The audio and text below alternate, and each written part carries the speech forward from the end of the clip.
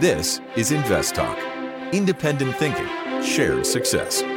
Justin Klein and Steve Peasley stand ready to take your finance and investment questions and share their unbiased answers.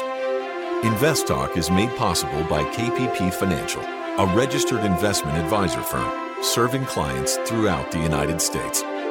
The clarity for your path forward starts now. Here is KPP Chief Executive Officer, Financial Advisor, Justin Klein.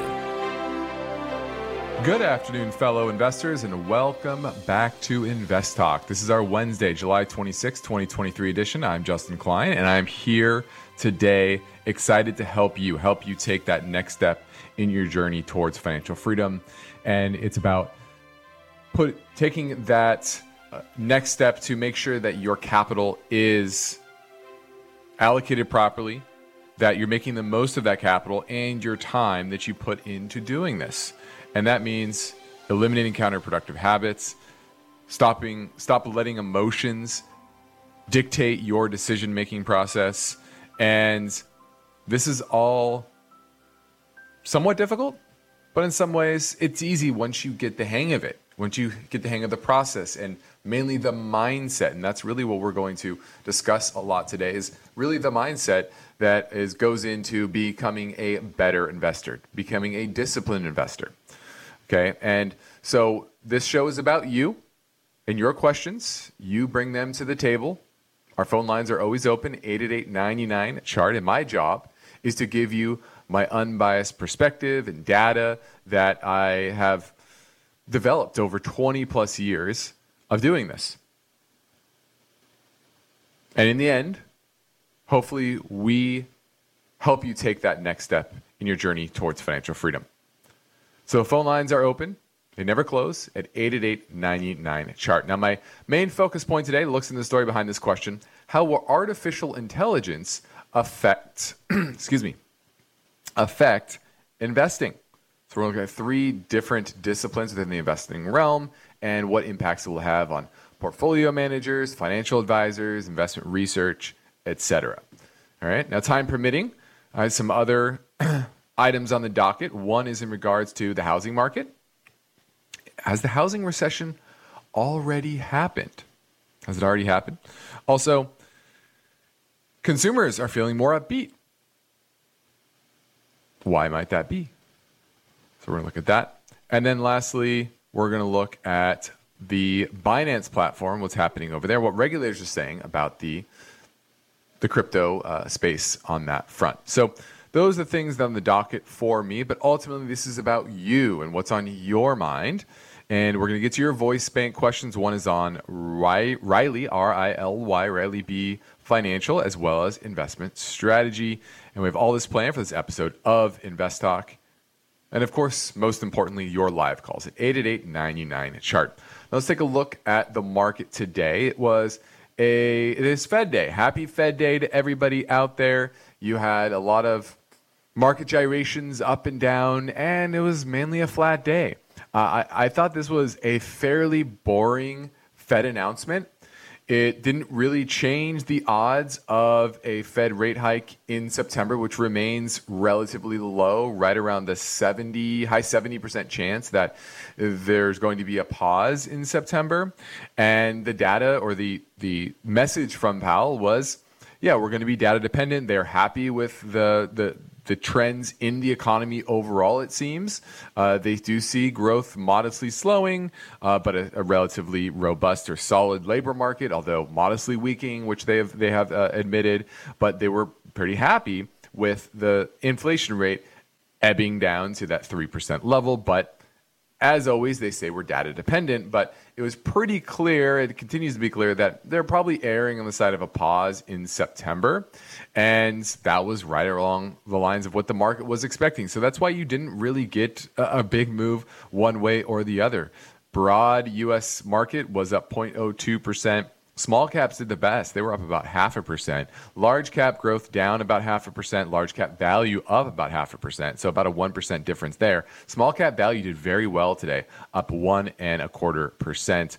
And so very interesting day in the markets, or Fed day. Not a whole lot of movement one way or the other. And we continue to see the start of this trend back towards the value side of the market. You see banks doing well, industrials, energy, basic materials, all those are starting to reassert their uptrend after a tough first half of the year, whereas the growthier side of the market, that's having a tougher sled going forward here over the past, call it 6 weeks or so. So very interesting market and continuing follow through on that front.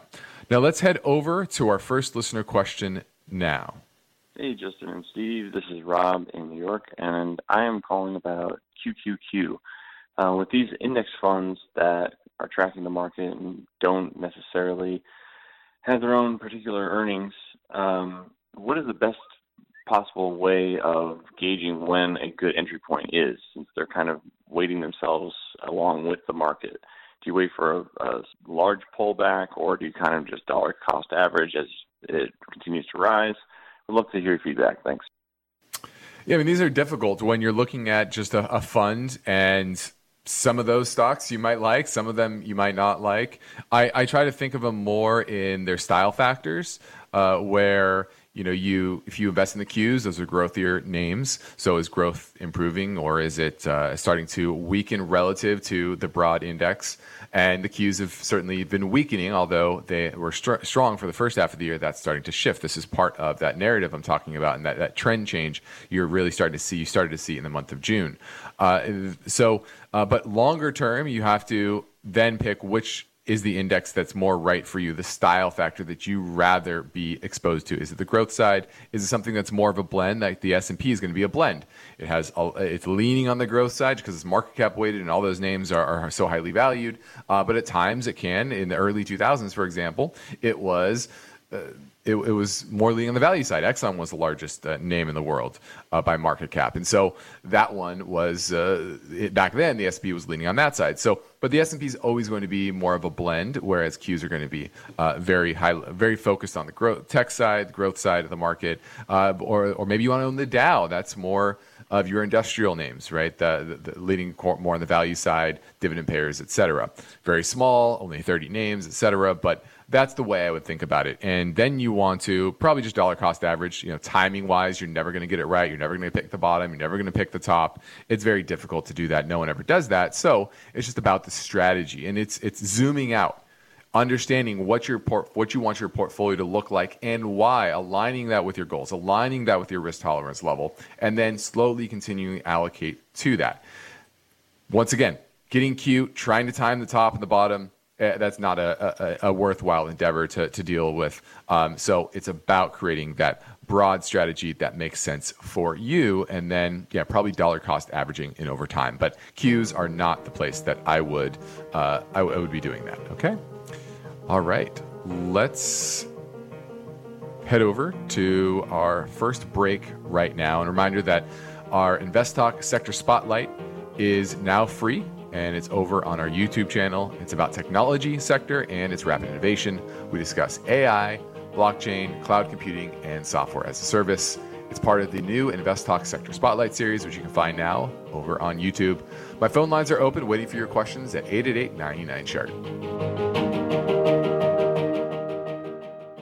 When listener questions are played on the InvestTalk podcast, how do you guys determine a value stock? The caller voices are amplified many thousands of times. Just wanted to get your opinion on JP Morgan and BAC. How do you see this looking forward? I'm 25 years old and have a question about retirement funds.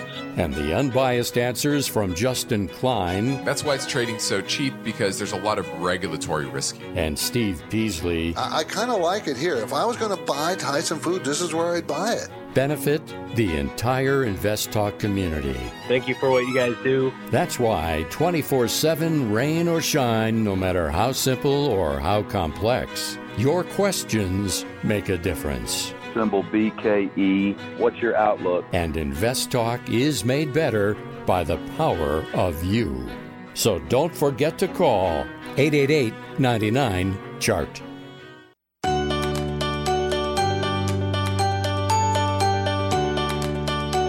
Justin Klein and Steve Peasley are ready to take on your finance and investment questions. So don't forget to call Invest Talk, 888-99-CHART. 888-99-CHART, 888-992-4278 is how you get through and ask your question on today's show. Now, our focus point is highlighting this question: how will artificial intelligence affect investing? And this is a hot topic, and we know AI is going to impact various industries in various ways, some very little, some almost completely.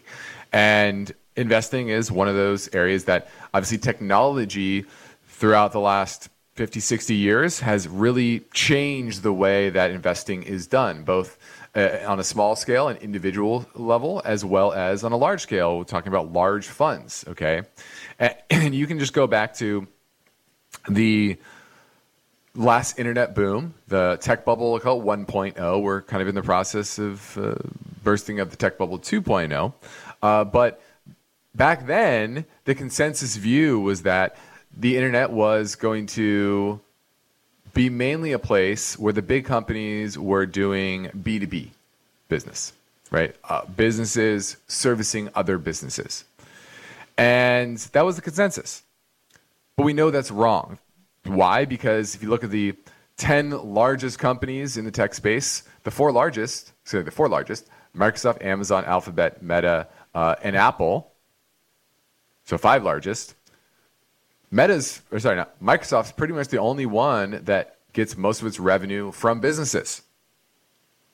Okay, so this is a new technology that is going to continue to evolve, and oftentimes the consensus early on is wrong. And so certainly it bears watching and studying, and you have to be very flexible in your view on how and what this will affect. Okay. Now let's take a look at 3 different prongs or 3 different parts of investing that will be affected. Now the first are portfolio managers. Now in the early 80s, there were several quants, quant funds. They used technology, they used these big, large, powerful computers, although by today's standards, they're very weak, but they were strong enough and fast enough back then to mine a lot of huge databases and exploit major differences. However, over just a few years, the fund performance reverted to their mean. Why? Because any decent size money manager could do the same thing, right? They mimicked exactly what these quants were doing. They were able to access large databases, mine them for proper data, and the efficiency of the markets, which they're not perfectly efficient, but they can be if enough people have enough access to similar tools. That competitive advantage was kind of the run-of-the-mill type of technology that most of them had. Okay, and so this process is likely to be the same with AI, meaning there's going to be, and we're personally, KP, we're actually looking into ways to utilize AI as well. But there's going to be breakthroughs on how to utilize AI in the portfolio management process. But it's very likely that those tools will simply be imitated and used widely. So that's probably what it's going to be for portfolio managers. And so the longer term trends are probably not going to move very much. Short term, maybe. Long term, probably not. Now, financial advisors, this is where I think AI could help a lot more. And when I say financial advisors, more that are doing financial plans. And right now, we do this. We manage portfolios. So in some ways, we're portfolio managers, but we're also financial advisors. We do financial plans for clients. So we do a little bit of both of these. Whereas AI tools can be used to come up with solutions for maybe more complex problems, things that are not easily deciphered by some sort of basic calculation. Most of the software is some sort of forward extrapolation of the data that you put in. So if you put in bad data, the computer is going to calculate it a certain way, and it's not the computer's fault or the algorithm's fault that you put in bad data.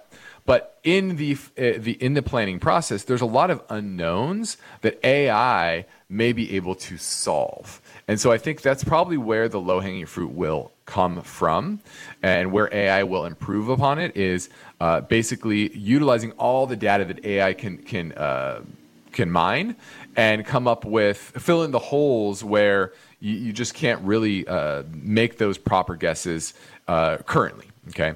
Now, on the investment research side, this is where I think there might be more breakthrough. Why? Because most research today is taking current existing ideas, maybe cobbling them together, doing some studies, things like that. But AI can take all the investment research studies throughout history and come up with new ways of intertangling them and coming up with even newer ideas. So I think on the investment research side, I think that's where the breakthroughs will come.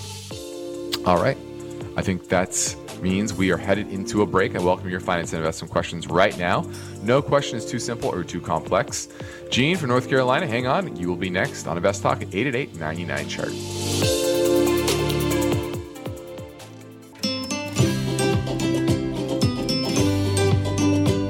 One of the most rewarding things I do each weekday is host the Invest Talk podcast. I truly enjoy helping investors, and I know that every question counts and every answer I provide will be unbiased. You, the caller, get to chart the course for each Invest Talk podcast. Call with your questions anytime, day or night, 888-99-CHART. Let's go to Gene in North Carolina. He wants to talk about bond investing. Yes, thank you, Justin, for taking my call. No you problem. recently spoke about investing in bonds in a recent show of yours, and I had one or two questions about it. Okay. In general, I'm paraphrasing. I think you mentioned that traditionally you need at least six figures. I guess that means 100,000 to be able to efficiently invest in individual bonds, not mutual funds or ETFs and bonds. Did I get that correct? Yeah, I mean, it depends on the type of bonds. Treasuries, you can buy smaller amounts and not pay large spreads and things like that. But if you're buying, higher yielding issues, taking credit risk of any type, corporate bonds, for example, then you're probably going to be buying most of the time $5,000 to $10,000 per bond. And then if you want to provide proper diversity of duration as well as risk, then you want to spread that out between probably at least 10, probably closer to 20 different issues. So that's why you probably want $100,000 or more. Yeah, that sounds like that. You actually answered my next question. I concluded from that you're thinking about 10,000 to 20,000 per bond to properly form a bond ladder. I believe you mentioned that. Exactly. That's the amount in each individual bond. The last question I had for you is that, so right now I'm investing in some individual bonds, and I'm doing that on my own using my discount brokerage firm, just like where I would trade mutual funds or stocks. Is that the best platform? I don't know if that's the right word. Vehicle for me to be able to trade individual bonds, or is there something better for do-it-yourself small investor like myself? Yeah, there really isn't. On the institutional side, for example, we're an institution and we are able to use different platforms, market access. Market access, you mentioned. Yeah, market access, among others. We have access to a handful, and we can price out the bonds on different platforms and things like that. But we aggregate them, and oftentimes we're buying 6, oftentimes 7 figures per purchase, and we're able to aggregate that with other mutual funds and ETFs and hedge funds and things like that, and get better prices than most individuals are going to get on the bonds, because there's what's called a spread. Typically, when you're buying a stock, right, there's a 1, 2, 3 cent spreads. The spreads are very minor, whereas bonds, the spreads can be a couple dollars wide, which from a yield to maturity or yield to worst standpoint can move at 100 basis points sometimes. So it's usually better. We get better pricing as an institution, but as an individual, it's challenging to get great prices. And your broker is actually, that's one big way these brokers are making good money now, is they actually make pretty good spreads on individual investors that are trying to buy and sell bonds. Thanks for the call. Let's go to Mark in San Diego. He's looking at Principal Financial Group. Yeah, we did it through my wife's work at a discount. It's built up to about 10% of our, basically, stock shares in our balanced portfolio. So thinking of selling it off because it's almost at an all-time high. But I'm not quite sure what would be a good sell point and pay off the condo type of thing. Okay, I'm assuming your wife works for Principal? Yes, she does. Okay. So is this a large percentage of your nest egg? Your retirement account? Nest egg is about 10%.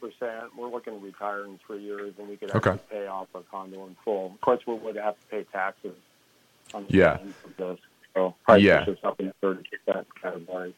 Yeah, well, Principal, this has certainly rebounded from the recent lows during the banking crisis, around $63. Now it's at $84.10. Still off. It's about 12% off its 52-week high of $96.17. But Principal, it's a very good company. For everyone else out there, what they do is they provide global investment management offering for businesses, individuals, and institutional clients. So they have mutual funds, but they also do a lot of retirement plan administering. And so they're one of the largest out there, and it's a very good business, and they consistently make more and more money. It's not a huge grower, but it's a consistent grower, and it's trading at modest valuation to its forward-looking earnings. It's supposed to make $7.56 next year, up 13%. Analysts are upgrading those earnings expectations, and a lot of it has to do with, hey, equities and bond prices are just going higher. So, and they make a percentage of that. And so they have a very, very solid business with good cash flows.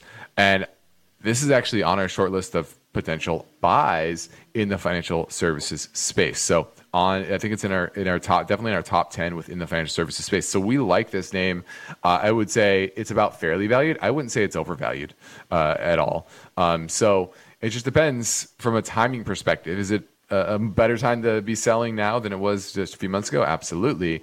But I wouldn't be in a huge hurry because the relative strength is pretty solid, right at 70, and the chart just continues to power to the upside. So I wouldn't be in a huge hurry to sell it because I still like the name. Now, the big resistance does come in right around $87 per share. So that's the next place where if I were to sell some, that's probably where I would do it.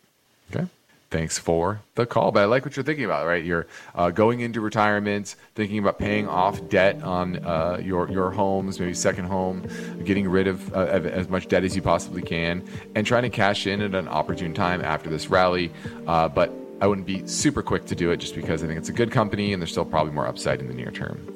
Now, in the next Invest Talk, we'll look into the story behind this headline, how home prices continue to climb with striking regional differences. And we're going to get that story tomorrow. But for now, I'm Justin Klein and ready to take your questions live at 888-99-CHART. eBay Motors is here for the ride. Remember when you first saw the potential? And then through some elbow grease, fresh installs, and a whole lot of love, you transformed 100,000 miles and a body full of rust into a drive that's all your own. Look to your left. Look to your right. It is official. No one's got a ride like this. There's nothing else that sounds like, feels like, or looks like the set of wheels in your garage. With over 122 million parts, you can make sure your number one ride or die stays running smoothly, so there's no limit to how far you can take it. Brake kits, turbochargers, engines, exhaust kits, roof racks, LED headlights, bumpers, whatever your baby needs, eBay Motors has it. And with eBay Guaranteed Fit, it's guaranteed to fit your ride the first time, every time, or your money back. Plus, at these prices, well, you're burning rubber, not cash. Keep your ride or die alive at ebaymotors.com. Eligible items only. Exclusions apply. At this point, I think almost everyone has heard how generative AI promises to bring us to the next industrial revolution. AI is already shaping society with an impact on daily life that echoes the transformative significance of electricity or the internet. As we take steps to embrace the potential of generative AI, we need to remain vigilant with regard to its exploitability. This is where HackerOne comes in. HackerOne's AI Red Team addresses the novel challenges of AI safety and security for businesses that are launching new AI deployments. The HackerOne approach involves targeted offensive testing by harnessing the collective skills of ethical hackers who are proficient in AI and prompt hacking. In short, AI red teaming is the practice of stress testing AI models and deployments to make sure they can't be tricked into providing information beyond their intended use, and that security flaws can't be exploited to access confidential data or systems. HackerOne seamlessly integrates with your existing tools to enhance communication and collaboration across development, security, and IT teams. So, stay ahead of the game in the battle against cyber threats with HackerOne's attack resistance platform. Learn more at hackerone.com. That's HackerOne.com, hackerone.com.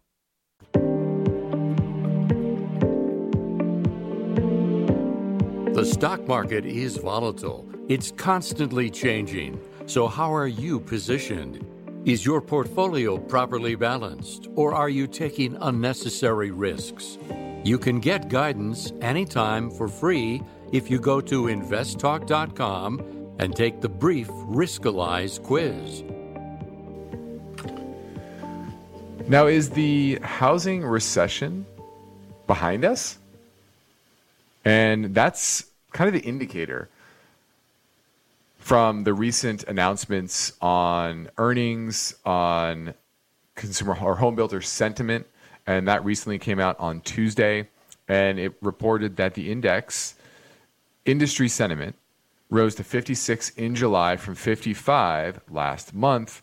And that's up from the 31 recorded just in December. So in 7 months or so, it's gone from very depressed to mildly positive. And that's really what you're seeing here is they're not head over heels about the market. And this is just the home builders. But the home builders are remaining relatively upbeat. You have construction starts at 1.44 million homes in June on a seasonally adjusted annualized basis. And that's the second quarter average of 1.45. That's up from the first quarter average of 1.39. And it marks the first quarterly increase since the beginning of last year. And if you look at the Atlanta's GDP tracker, the Atlanta Fed GDP tracker, it says that residential investment grew 0.1% in the second quarter quarter over quarter. Modest amount, but it's the first gain since the first quarter of 2021. So it just shows you that hey, it's no longer declining. It's going from a long period of struggling, and now we've kind of leveled out. And if you look at the number of building permits, it suggests that growth in residential investment in the third quarter will be positive as well. And if you look at earnings announcements, like the largest home builder in the country, D.R. Horton, they expect to close 82,000, or between 82,800 and 83,300 homes in the fiscal year ending in September. So this is their fiscal fourth quarter. That's up from a previous forecast of 77,000 to 80,000 total. So they continue to see a robust market for their new homes. Now, on Thursday, the National Association of Realtors said that there were just 1.08 million homes for sale last month. That's compared to 1.92 million in June of 2019, 6 months before, or I call it 9 months before the pandemic. And home building activity before then was pretty lackluster, and that's adding to this problem.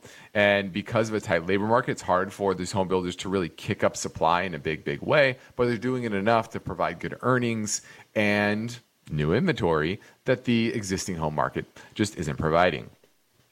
Now, housing currently is providing a modest boost to GDP in this quarter.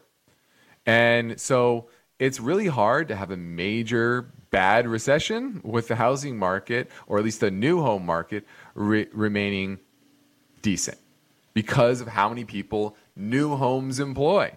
When you're building homes, that employs a lot of people, from salespeople to design to the actual builders, raw materials, etc. Much more than a transaction of an existing home, because there's not a whole lot of people involved in that. You might have some renovations, you might have some small work, but nothing too major. Just a handful of people is needed to get a house ready for sale and get it through completion. Whereas a new home, obviously, that takes dozens and dozens of people and work. Okay, and so that's why it's very hard to see, and probably why you see the economy remain relatively resilient. And now what you're seeing is that mortgage rates continue to no longer go up. They're flattening out, kind of finding this comfort zone in the mid sixes, around 7%. And that's no longer a headwind. If you look year over year, you're starting to get to almost a full year now where mortgage rates have been this high. And so what you're seeing is that the housing market is starting to have a modest acceleration. Will that continue? I think a lot depend on where rates go and whether the broader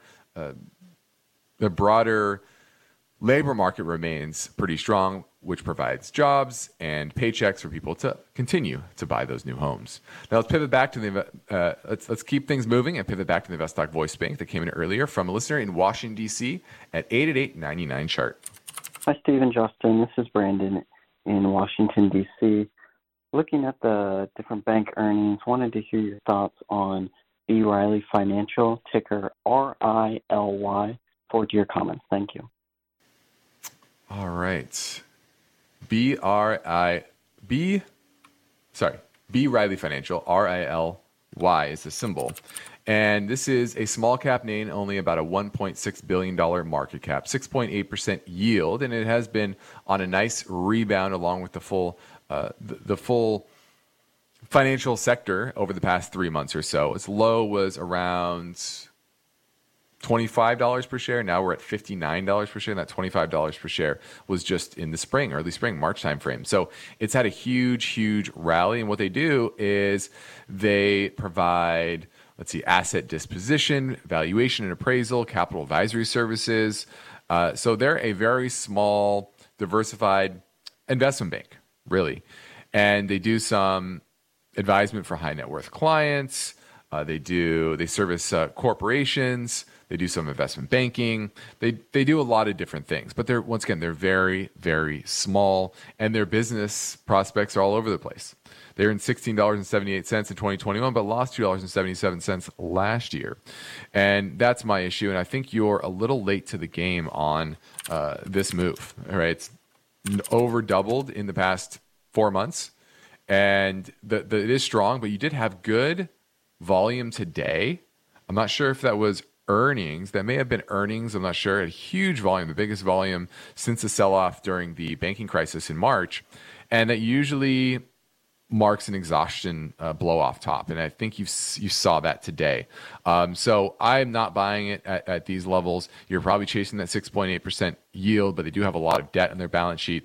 And I don't think it's cheap. And I don't like the lack of consistency of their business. Okay. So that's why I would pass on B. Riley Financial, RILEY. Now, every now and then, I like to play two in a row. So let's do that now from a caller in Ohio. Hey, Steve and Justin. Calling from Ohio, longtime listener, love the show. Had a question on a strategy I recently heard about.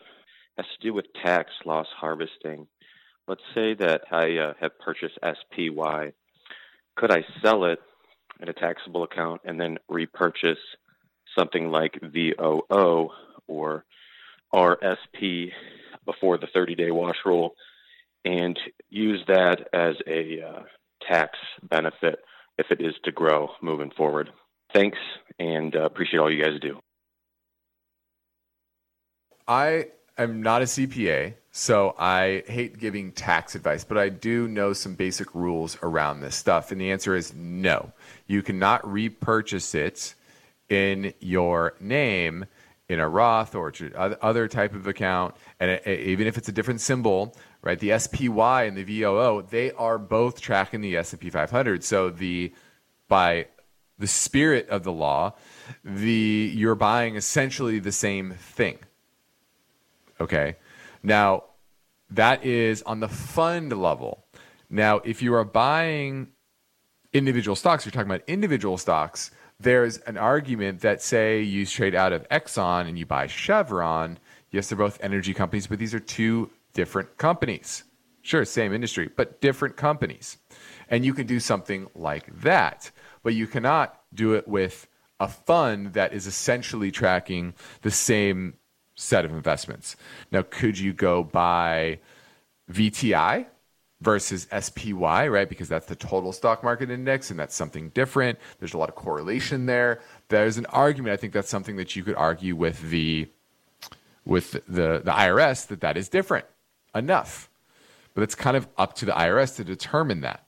But definitely you can't buy anything that's tracking the exact same thing as the one that you took a loss on. That would be a wash sale. So I know you probably don't want to hear that.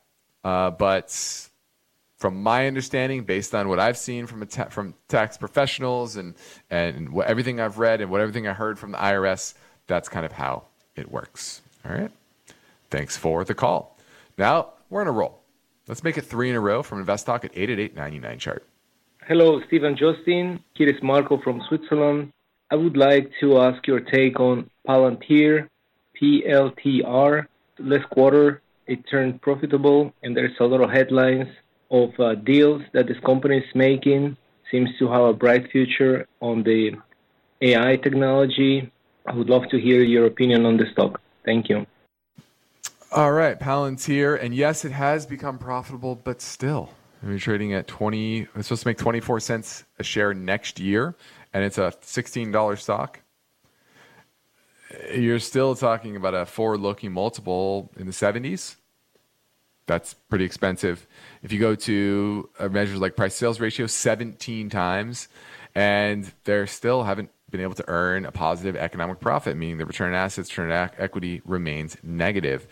And if you look at the shares outstanding, those continue to power to the upside. Now, the positive is they are producing positive free cash flow, but it's a 1% cash flow yield, still very low. I think the valuations here are way too high. I don't buy into that they are going to be this leader in AI or anything like that, and that's going to suddenly power their business to growth that probably we haven't seen in many decades or in a couple decades, right? Since maybe Amazon or Google's rise. And you could say maybe they're the next one, and that's a bet on that. But it's a very long shot bet. Could that be the case? Sure, but I would not be betting on it because the vast majority of these companies that trade at these level of valuations never grow into this level of valuation. So no, it's rebounded with the broader tech space, but as has happened with a lot of the growth side of the market, that's starting to show relative weakness, and it's doing the same right now with the chart. You're starting to see the MACD roll over in a big way. So I'm passing on Palantir, especially at these valuation levels. All right. Now, let's touch a bit on the housing. We just talked about that. We talked about the housing recession. I'm sorry. Let's talk about Binance. The SEC is coming after Binance. Let's just say that, which is, the SEC is really putting a big spotlight on these crypto companies, especially the crypto exchanges, and the ones that are operating in a very unregulated market. And they're trying to decipher if the activities there are above board. And it's pretty clear, based on their allegations, that Binance, since they were launched in 2019, hasn't been operating above board. They've been doing a lot of related party transactions and wash trading. And this is when they facilitate transactions either with themselves or an affiliate. And what this does is it inflates both the prices of the assets that are being traded and the trading volumes. And the U.S. outlawed wash trading for stocks and bonds a century ago. And we know that this happens all the time in the crypto markets, especially, and this is especially bad because this is a big part of the sell is that, hey, look at how many people are interested in the crypto space. Look at the volume that is happening with these transactions on these exchanges. The problem is that it's very hard to know in this opaque market that that each transaction is from a legit buyer and seller. And so the SEC sued Zhao and Binance last month, alleging the firm that he controlled, we call him Z, let's call him Z, they inflated trading volumes on their exchange. And they said that several Binance employees conducted what are called Sigma chain operation under Z's direction. And this accounted for up to 70% of trading volume for at least one of the tokens exchanges traded on the exchange. And the exchange's orders aren't archived on a public domain and aren't overseen by regulators. And so that's why it's taken a long time for them to really shed some light on it. And if you look at a study from the Journal of Management Science, they also see that over 70% of trading volume on crypto exchanges come from wash trading. And that was just looking at the second half of 2019, when things are going well. And in a lot of ways, since then, they have not gone well, and there's even more incentive for them to fudge the numbers. Okay. And so this is just another shot across the bow after what happened with SBF. And it just shows you that there's a lot of smoke and mirrors and a lot of, do I say too good to be true? Yeah, just a lot of lies within the space. And that's why I have always been very skeptical of crypto, because I knew that the government wasn't going to sit idly by and just allow them to manipulate the numbers, manipulate their users, and sell a dream and sell a narrative, when in reality, on the ground, is that there's just not a lot of substance behind what has been put out there. Now, could there be in the future? Is there promise? Is there potential for there to be legit tools and legit ways for crypto to improve lives and improve the financial system? Absolutely. But 99% of what's out there just hasn't done that yet. It's been a lot more narrative and promise than actual true innovation that is improving lives. All right. Now, this is Invest Talk. I'm Justin Klein. We have one goal here, is to help you achieve your own version of financial freedom, and our work continues after this final break. So get your questions in now at 888-99-CHART.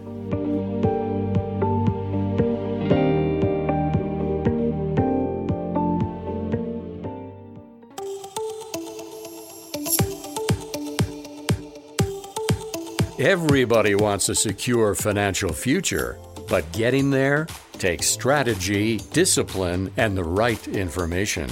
Justin Klein is ready to provide his unbiased answers. So don't forget to call Invest Talk, 888-99-CHART.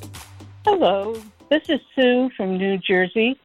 I'd appreciate your take on Medical Properties Trust. The ticker symbol is MPW. Thanks. Bye-bye. All right, now this should be a lesson to everyone out there. If you go back and listen to this every episode over the past year, I probably have had roughly a dozen calls on this name.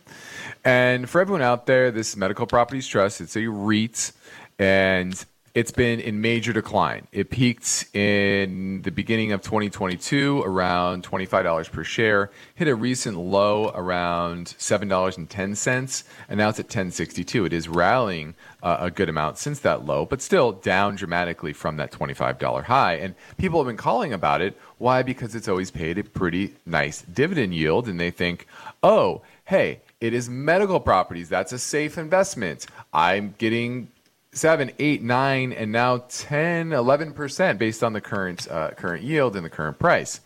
However, and I've said this consistently, is that their top two tenants, I believe it's roughly in the low 40% of their revenue, comes from two tenants that are in major financial trouble. So there's major counterparty risk that those two tenants will no longer pay. They have to renegotiate their leases or just leave those properties altogether. And that throws a major wrench in their medical properties trust cash flow. They've actually lent money to these, I believe they're hospital groups that are struggling. And so there's extra risk there as well. So it's just been a very high risk endeavor, and that's why it continues to fall. Now, it has rallied recently. I think one of those two entities is doing a little bit better and amended their lending facility, if I'm remembering correctly, but it's still overall in bad shape. But the lesson more broadly here is that people kind of come to the same conclusions. The average investor comes to the same conclusions based on similar aspects, and most often that is wrong, because a lot of people have been chasing this name. And think about all the people that have been buying this name all the way down and have been continuing to losing money when they think it's a safe investment. They think they're getting a nice yield when they're just losing money, right? Even if you bought well off the highs of $25, you're still probably down 50%, unless you bought it over the past few months. Yeah, now you're up now, but there's always these counter trend rallies. So just a lesson here that don't chase the yield. Don't think that yield is going to be maintained. In fact, it's likely to be cut, especially if those two companies go bankrupt and their cash flows are majorly affected. Remember, always focus not on the yield that you're getting, but where is that yield coming from? Is that yield sustainable based on the business or assets that the company has? Or in this case, the REIT. So I'm definitely passing on Medical Properties Trust. Now let's keep things moving and squeeze in one last question on Invest Talk right now. Hi, Stephen Justin, longtime listener here. I've got a question about NVIDIA stock, NVDA. Be interested in what you think is an entry point for NVIDIA, or if it's a good investment at all. Thanks. Yeah, the simple answer is no. This is way overpriced, and this is caught up in the hype of AI. And if you look at their forward-looking earnings expectations of $10 per share, it's at 45 times, right? 45 times. When revenues last quarter were down 13%, earnings were down 20%. And I think it's just way overhyped. And this is a name that consistently gets overhyped. Remember when it was all about crypto mining and that was going to be a big revenue driver? Well, where do you think all those chips are going now? They're probably going into the AI space, and there's a lot of NVIDIA chips out there, and people aren't buying PC games nearly as much. So it's still a good business. It's just drastically overvalued at these levels. Where would I buy it? $150 per share. Now it's at $450. Okay. Thanks for the call. Now I think that about does it. I'm Justin Klein. This completes another Invest Talk program. Steve and I thank you for listening, and we encourage you to tell your friends and family about our free podcast downloads, which you can find anytime at iTunes, Spotify, or Google Play. And be sure to rate and review. We've now achieved over more than 54 million downloads since it all began, thanks to you. Independent thinking, shared success. This is Invest Talk. Good night. Invest Talk is a trademark of KPP Financial. Because of the nature of the interactive dialogue inherent in the format of this program, it's important for the listener to understand that not all comments made will apply to them. Specifically, nothing said shall be taken to be investment advice, or shall statements on this program be considered an offer to buy or sell security. Because such advice is rendered solely on an individual basis and at times will require that the investor review a prospectus before investing. Invest Talk is a copyrighted program of Klein, Pavlis, and Peasley Financial, a registered investment advisor firm which retains all rights. For more information regarding KPP's investment advisors, call 1-800-557-5461. Steve Peasley is president, and Justin Klein is chief executive officer of Klein, Pavlis, and Peasley Financial. Thank you for listening, and your comments and questions are welcome on our 24-hour listener line at 888-99-CHART.